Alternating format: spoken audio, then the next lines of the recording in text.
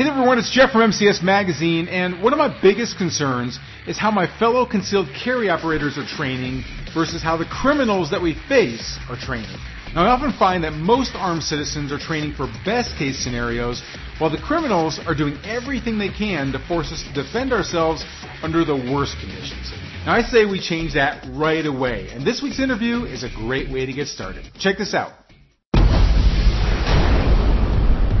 If bullets were flying, your adrenaline surging, would you hit your target? If the world as you know it crumbled tomorrow, collapsed into chaos, would you know how to survive? If you and those you loved were cornered by a gang, violently attacked, could you protect them? Could you protect them? Could you protect them? Tactical firearms training, urban survival, close quarters combat. This is another podcast to help you better prepare for any threat you may face in your role as a protector and a patriot. This is Modern Combat and Survival. According to the FBI Uniform Crime Report, about 80% of all shootings occur in low-light environments, such as a dark parking lot or in your home at night and a home invasion. And when you think about it, it makes total sense, right? Because obviously, criminals aren't looking to get into a head-to-head confrontation with you as their targeted victim.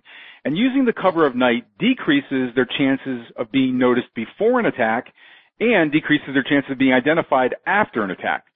So now the question becomes, if we know that you have an 80% chance of being ambushed under low-light conditions, how much of your training is set up for protecting yourself and your family in the dark? Now, if you say 80%, I'd be totally shocked. But we're here to fix all that right now. Hello, everyone. This is Jeff Anderson, editor for Modern Combat and Survival Magazine and executive director of the New World Patriot Alliance, with another podcast to help you better prepare for any threat that you may face in your role as a protector and a patriot. And with me today is the debut appearance of a new instructor on the network. Please welcome Ron Grobman to the show. Ron, thanks for taking some time out of your schedule. I know you're traveling overseas right now. You're in Israel. I really appreciate you taking the time for us today. Thank you for having me, Jeff. No, this is awesome. I've really been looking forward to this. Now, listen, everybody, this is Ron's first shot on our podcast. So let me give you a little bit of background for him. At the age of 16, Ron became the youngest certified Krav Maga instructor in the United States. And since then, he's attained the rank of first sergeant in the Israeli military and served in the IDF Special Forces Reconnaissance Battalion as a sniper. Putting his unique skills to good use, Ron has worked with civilians, law enforcement, and military personnel as a Krav Maga and combat firearms instructor, developing a variety of battle-tested programs for every level of operator. In 2016, Ron founded Tactical Fitness, a company that specializes in customized training solutions combining Krav Maga hand-to-hand combat with reality-based firearms tactics. Ron's passion for teaching is evident every session, and he has the unique ability to tailor his lessons to the individual needs and goals of his students to take their skill mastery to the next level. Now, for more information about Ron and his training programs, please visit his website at www.tacticalfitnessaustin.com. Now, Ron, a lot of people consider the mind to be their primary weapon. And I know you work with a lot of your students on what you call Krav Maga mindset. So obviously our topic of conversation here is really about like nighttime combat pistol. Like how do you defend yourself evening time? But the mental mindset that goes into this is always, I think, a really unique aspect of it that few people really give a lot of attention to, but it's really, really critical. So I was happy to see that in your training courses, you focus a lot on what you call the Krav Maga mindset. But let me ask you, what mindset factors would you say are the most critical for someone to master in order to specifically be prepared for a nighttime attack? So, Jeff, we have a couple things that are kind of critical here. One and kind of the most important one is situational awareness. And people keep repeating that over and over and over again, but really, as you should be going in kind of, Jeff Cooper's color codes between yellow and red when it gets dark. You should be really paying attention, really seeing what's going on around you. And then tying into that is sharpness, also being sharp, really noticing little things, whatever you can pick out of the dark and see, how it affects you, how it'll affect you if you need to defend yourself. And then lastly, it's also not being afraid of what you cannot see. that people have this kind of innate fear of the dark, and it's just a fear that I really stress for people to kind of try to get over with, because when you're afraid, you tend to not think as clearly. Yeah, it's interesting. So you're right. I mean, and all that kind of plays together, right? So if people have this fear of the dark, you'd think that would naturally increase their level of awareness, right? Like, it's kind of like, you know, when you're sitting in your home as a kid and you're in your bed and it's dark at night and every little sound seems to be like a ghost coming out of the shadows, right? Well, you think that those low light scenarios can do that as well, but a lot of times we're not in like fully dark environments, right? It might be nighttime, but in a parking lot that has lights. And so now you've got to make sure that you might have to call out that awareness. You might have to be more aware of it, of your awareness level, I guess. And what I really like about like your second tip there about looking for like minute details or specific things, because I think that sounds like a really great way to, I don't know if you incorporate this as like an exercise for people, but by trying to focus in on, I'm thinking like trying to focus in on minute details. It might be like a car's license plate in the distance, like forcing yourself to be more aware of that might possibly, you know, allow you to be more conscious of your awareness. Like, you know what I mean? It's kind of like, you know, shoot small, hit small, or, you know, some people say shoot small, miss small. Exactly. And that same kind of that's something I take away from my time in the Special Forces, is that something we really, really stress is being sharp and noticing every single thing possible, because those things really, for us, could make the difference between life and death. And that's something that's super important. You know, when you're in a parking lot and you're noticing, you know, a car that looks a little bit off, you're in a, you know, parking lot for a nice restaurant and there's a beat up old car there or something of that nature, it already allows you to be a little bit more situationally aware, and kind of help you already think of a plan and formulate a plan in case you do need to defend yourself, whether it's armed or unarmed. Yeah. Yeah, I mean, it's definitely a more challenging environment. I mean, let me ask you this. Obviously, when you're attacked in a low light setting, it's a lot harder to see your attacker and get a good shot off if you have to. But what are some of the other factors that, you know, that when people take your course, they realize are also challenges that they may not have known without, you know, being in that type of a training environment that you put them in during your courses? What do you see as kind of the revelations for people? So, a lot of things that people don't really think about when it comes to fighting and shooting, because they're so used to training in that gym or in that square range environment, is, for example, their fighting surface. What are you fighting on? Are you going to be on gravel? Are you going to be on concrete? Are you going to be in the grass? Are you going to be in bushes? Are you know, what is your fighting environment? And that, of course, makes a huge difference in what attacks you can use, what tactics you can employ, and how you can move around. Another thing that people kind of don't consider a lot is how their depth perception will be affected in the dark. Because in the dark, it's just much harder to judge distances. It's a big factor. And then one of the additional things that I see a lot of people carry lights, but a lot of people don't know how to use those lights properly. And that's one of the biggest things I see, that, yeah, I have this light, I'll be able to scan for my threats, but, you know, they don't know the actual technique of doing so. Yeah. Yeah, and it sounds like there's a lot that goes into it. Yeah. Yeah. I wouldn't say it's a huge thing. A lot of it is just pure common sense, but it's still things that you have to think about and understand what you're doing. You know, it's like shooting. You either know how to do it or you think you know how to do it. Yeah. Unfortunately. And then another big thing is, you know, we kind of talk about as our safety rules for shooting is know your target, know the foreground, know the background. But that becomes a whole hell lot harder to do in the dark. You can barely see your target, you know, and good luck trying to see what's behind it or what's to the side of it. You know, darkness is essentially a natural form of concealment. Yeah. Yeah, absolutely. So, I mean, those are definitely challenges. I hope we get into some of the ways that we can overcome some of those challenges. So I'm looking forward to that. Before we get into that, though, listen, everybody, we've been talking with Ron Grobman of TacticalFitnessAustin.com about how to protect yourself with your firearm under low light conditions. And we have a lot more in store for you, including how to transition from fighting to shooting when you're ambushed without warning in low light environments, going from a defensive reactionary mode to full on take the fight to the enemy aggression with the flip of a switch, and how to train for a low light gunfight even when your local range frowns upon turning the lights out. All that and more coming right up, but first, check out this special message. What if everything you knew about how to stop a violent attacker with your gun was wrong? Discover the advanced tactics you must know now to protect yourself and those you love with a firearm. Check out our free book, Stopping Power Secrets.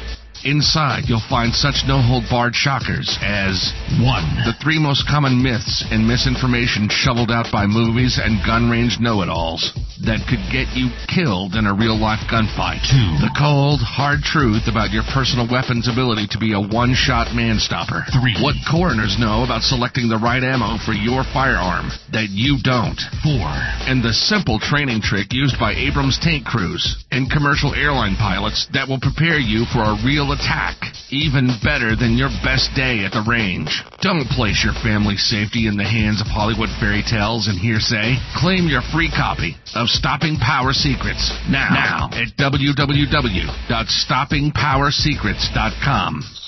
And now, back to the show. Okay, we're back with Ron Grobman of www.tacticalfitnessaustin.com, talking about nighttime pistol combat and how to protect yourself and those you love in low light environments. Now, we've got a lot more to get into, and we get to some really juicy stuff here, so let's jump back in now. Now, Ron, since a close quarters ambush is really more likely at night, and you may end up having to fight your way to your gun, what tactics do you teach for transitioning from fighting to shooting? So, because we often find that people, bad guys can get closer to you. They use the cover of night. And so I think a lot of people falsely believe that they're just going to be able to draw their weapon and engage with their attacker in time before that person even gets close to them. And I know you focus a lot because you coordinate Krav Maga hand-to-hand combat with your pistol combat. There's a transition that needs to happen there, right? Like from going from one to the other. So what tactics do you teach in your course that work well for transitioning from fighting to getting to your weapon and engaging your attacker with your firearm? So I follow a very basic principle for this. It's very simple. Doesn't matter if we're talking about a knife attack, a gun threat, a hand-to-hand fight. But we're always talking about fighting using blunt force trauma. We're always talking about creating distance, and then finally reaching for your gun if it is legally justified. Okay, so let's dig a little bit deeper into those because I've been to different training courses and people end up surfing on the internet and watching videos, and we see a lot of different types of techniques and stuff like that. So even just the gating distance, just being able to disengage with your attacker to give enough space there. I've seen all kinds of things, and people know that I'm very outspoken, sometimes to a controversial level of some of the things that I see out there that people think because the gurus are teaching them that they're realistic, that they're going to work for them in a real fight. And you, I'm sure you know also as like a Krav Maga instructor, and I take Krav Maga also, and I love the street application of it. But, if you just draw without throwing too many stones at glass houses, but there is a lot of like martial arts that's out there, right? That's taught, and it works really, really well inside of inside the relaxed dojo. You've got a willing partner there. Everything's good to go. But when you apply it to a real street fight, if you will, it doesn't quite turn out the same way. So when it comes to gaining distance, because I think this is probably the most important aspect of this, what do you find is being maybe taught out there that you teach in your classes that maybe goes against what other people might be training for that really won't work in the pressures of a real gunfight? So what I'm seeing a lot of is, I would say I wouldn't call it jiu-jitsu. I wouldn't call it wrestling. It's kind of just too much trying to grapple with your attacker, trying to out-wrestle him, trying to go for underhooks, things of that nature, when that's not what you're trying to do. You're trying to reach your weapon, right? You're not trying to wrestle this person. So one of the things that I stress is just using blunt force trauma. That means hitting until that person is no longer able to get you, until you've created distance. It's the biggest misconception, I think, in the Krav Maga world even, and really in the self-defense world, that your defense is what stops the attack. Your defense does not stop the attack. It prevents the attack. Your blunt force trauma stops the attack. Yeah. So okay, and in that, go ahead. So in that regard, one of the things that I think separates me from a lot of other instructors out there, a lot of martial arts, and Krav Maga specifically, is that we don't rely on our defense to save us. We rely on our mindset, on our kind of just over aggression to create that distance so we can reach for that firearm. Yeah. One thing that I always get in, not an argument with my Krav instructor, but we definitely differ in this area, and it changes how I train, because we often say we fight as we train, right? And so yeah, absolutely. I have a video that went viral. I think it's the second most watched martial arts video on YouTube, and it's because it's a very controversial topic, because I'm not sure what your philosophy is with it, but I'm not a big puncher, and I like to use like palm heel. I love to use my elbows and things like that, but because I do carry concealed, and because I have hit people in real fights with my hands and folded my wrist and hit my knuckles, like if you fold your wrist, or if you lose, I mean, if somebody's using their strong hand typically to hit somebody, that's the same hand that you want to be able to grab your weapon with and be able to use it. And if you break your wrist or something like that, then it's going to be hard you're going to have to use your other hand, which is not an ideal scenario. So do you find that in close quarters, especially to be able to get you that distance, that there are more effective blunt force trauma techniques that work better than others when it comes to protecting yourself also as a concealed carry operator? So I'm really happy you asked me that question, because in fact, I really do stress what you just said, is using palm strikes, essentially using blunt force trauma that's not going to cause damage to you, or minimize the risk of damage to you. It's something I highly, highly stress to my students. In fact, all my combat pistol courses, we don't even go over punches. We go over open-handed strikes, elbows, knees, maybe push kicks.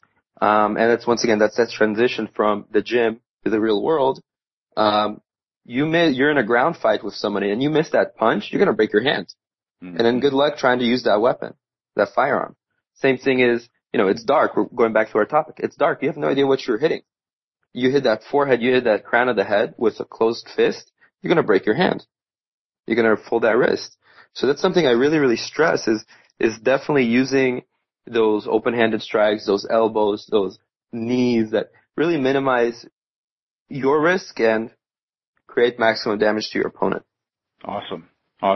I'm glad we're in alignment in that. I didn't want to start a confrontation in the middle of the call, so it's awesome. No, absolutely. And look, you can start all the confrontations you want. And I love getting those questions, because I love proving people wrong in that regard too. Yeah, I hear you. Yeah, but to me, it's all common sense. People oftentimes, they get stuck on, what they learn, and they think that's going to be the best, and it's just not reality. For the first couple of years I was training Krav Maga, it's all about using fist. I started working with firearms, and I was like, you know what, this is not the best idea. Yeah. And that's how I transitioned to what I do now. Awesome. You just become my favorite instructor of the day, so thanks for that.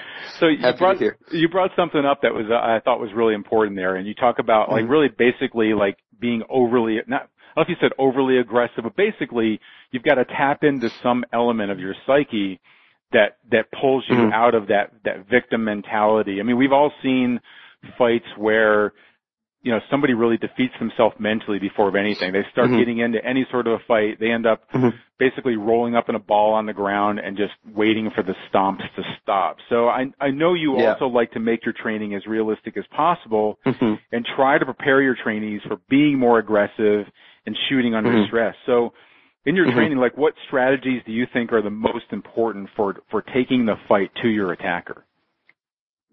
So We have a mindset kind of phrase that we use in the IDF. It's called flipping the bowl. Okay, basically means something happens, you go from 0 to 100 and split in a split second. That being said, those are simulations that I try to do with my students. You know, we'll do some type of practice, and then we do this drill, and they have to, you know, get into that mindset that that's it, I'm gonna plow through anything I need right there, right at that second. And, you know, we'll do a drill where they have to run through basically like a football tackle drill and then engage their threats. Or we're doing surprise attacks. They're starting with their eyes closed and having to engage and so on. Or, you know, we're working in the dark. And once again, we yell gun, gun, gun, and they have to, once again, do that mental switch, that what we call flipping the bowl, and get really aggressive and go and engage their threats. Is there anything mentally that you've found to be useful for like creating that switch? I mean, because it really can be done very quickly if you can kind of program the mind to, okay, you know, it's game on mode. And people don't walk around in that mode, right? They don't walk around like I'm ready to just unleash on somebody. Mm-hmm. And you've still got that whole like recognition, oh, I'm being attacked, oh, I'm fighting back. But you know, I see this so many times with so many people. It's like I watch the mental process. Their whole body just shows what they're thinking, and you can see if somebody's like kind of leaning back and just focusing in on blocking what's coming at them. That's a very defensive approach, right? As opposed to that same move, leaning forward, puts you in a more aggressive stance. Has there been one thing that's really worked well when you get that? Let me put it this way: when you're doing your course, and you notice the same thing that I just said. You've got somebody that mentally is like, you see them kind of leaning back on their back leg more. They're just kind of mentally, they're just not ready to just unleash there.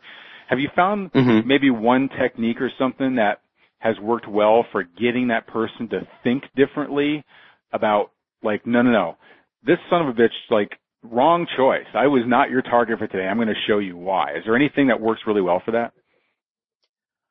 So I try to get people into the mindset by just giving them like a backstory, like, hey, this guy just tried to attack you. This guy just attacked your wife, you know, talking about the target or whatever we're doing, to really get people in to understand why they're doing this. You know, it's easier to say, okay, go all out, go. But, you know, you want to give them kind of a background story to understand why they're doing this. I find that with civilians, it's much, much harder to do. Just because of, you know, for the most part, our lives are really safe in the U.S. Unless you live in some really, really nice, rough neighborhoods. So it's a little bit harder to do with civilians, you know. In the Army, they would just simply wake you up in the middle of the night and tell you, go fight. So it was a little bit harder, a little bit easier to develop that in soldiers. But, with civilians, it's just something you have to chip at, and finally people kind of start getting that mentality, and you see that transition, especially, you know, from the start of the course. By the end of the day, they're just, you know, wild animals when they need to be. Yeah. Yeah. And another good point that you brought up there is that, especially for civilians, it might be like that. It might be okay for us to, I won't say it's somebody, but people might think like, oh, I'll just roll up in a ball and eventually they'll stop. But if you are thinking about your wife is next to you or your child is with you or something like that. Exactly. The person's not going to roll up in a ball. They're going to like, no, you're not going to touch my kid, you know? So it does change the framework there. And I love how if you get them to visualize that, you can really tap into the emotional response that they need to have to be able to fight back. That's awesome. Yeah. Well, let's talk about some of the ways that maybe somebody can train for this, because, you know, a lot of local ranges don't allow for nighttime training, or even letting, if it's an indoor range especially, they don't want the lights to go down. Some of them might have it where it's specific times are set up for things like that. But for the most part, it's really kind of hard to find this kind of training, as well as training, even just practicing environment. So what are some ways that our listeners can train for a low light attack scenario, given the challenges of not really having a lot to choose from training environments? So I'm a huge proponent of dry fire. I think that's one of the biggest difference between the U.S. and Israel is that we do huge amounts of dry fire in Israel, for many reasons. One is, not having money for ammo, but also because of its huge value in terms of creating good technique, good muscle memory, and things of that nature. So I highly recommend doing dry fire. One of the big things is getting used to drawing one-handed when you're, searching with a flashlight. Another thing I stress to all my students is regularly practice clearing your house during the day, during the night, when some lights are on, when some lights are off. As a civilian, your likelihood of running into some random building and clearing it is low, but your likelihood of, doing some type of home defense because some dude broke into your house is a little bit higher, especially while you're in the home, maybe at night, something of that nature. So really, I really stress that, and I do this myself as well. I'm a civilian now. I no longer serve in the IDF. I regularly practice clearing my home, and once again, tying back to our situational awareness, seeing where everything is laid out, seeing what things I'll be able to use as concealment. If I have potential cover, I can use, for example, my laundry and dryer that I on one end as cover. So those are things that they need to be considered. They need to know where everything sits in their house, where all the switches are, where they can be exposed, where are good places to use light, where are bad places to use light. So those are big things. And then if they have some type of punching bag, is practicing striking with their light, striking with their hands, and transitioning to their firearm. Yeah. That's awesome. And I was thinking about that also when you were talking before about how you would sometimes start out your students maybe with their eyes closed or blindfold like that. So, I mean, a lot of people have a problem finding somebody to train this kind of stuff with, but with just a heavy bag or something like that hanging, you could, blind, even if you just blind yourself in your basement, in your garage or whatever, and just get used to, being able to feel your way, because you might not be able to see your attacker, or especially if they're trying to grapple with you, if they're trying to wrestle you around, being able to feel for where the core of that heavy bag is, where you're feeling for the core of your attacker is, and being able to, just instinctively, when you know where that person's center line is, just reaching out with your hands and just pushing their head away to give you space, or striking with an elbow to give you space, and then taking that step back and drawing your weapon on your heavy bag. That's a simple exercise I think somebody can do that gets them used to, using their other senses where you might have to use those in a real attack. So that's awesome. Yeah. And that's something I do daily in my garage. I practice drawing in lighted conditions. I practice drawing in low light conditions, movement, all those things. These are things that need to be in your daily repertoire to really be able to do that in a real life situation. Fighting is one thing, shooting is a whole other thing. Yeah. Awesome. Well, Ron, this is a great interview, and I'm really glad to get your training out to all of our followers and everything, and really appreciate you taking the time, especially traveling overseas right now. I don't even know what time it is where you are, but it's awesome that you took some time for us. So really, really cool. Listen, everybody, this is just a taste of the kind of training that Ron has in his courses. I'm really thankful because he's right in my backyard, but people can come in from all around the country for this type of level of training, because you're getting stuff that has been battle tested, and it's really gone through that filter of what's practical and reality for a real life attack. And there's lots of different courses that Ron runs on this type of training as well as others. So make sure that you go on over to his website and check out his training. Again, it's at www.tacticalfitnessaustin.com. And if you come on out, make sure that I know you're coming out also, because I'll buy the first beer. So until that happens, and until our next Modern Combat and Survival broadcast, this is Jeff Anderson saying prepare, train, and survive.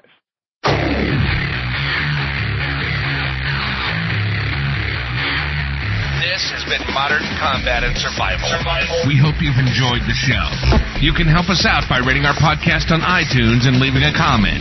You can check us out on Facebook at facebook.com/Modern Combat and Survival. And don't forget to claim your free subscription to Modern Combat and Survival magazine at www.moderncombatandsurvival.com. Lock and load. And we'll see you next time. This has been Modern Combat and survival.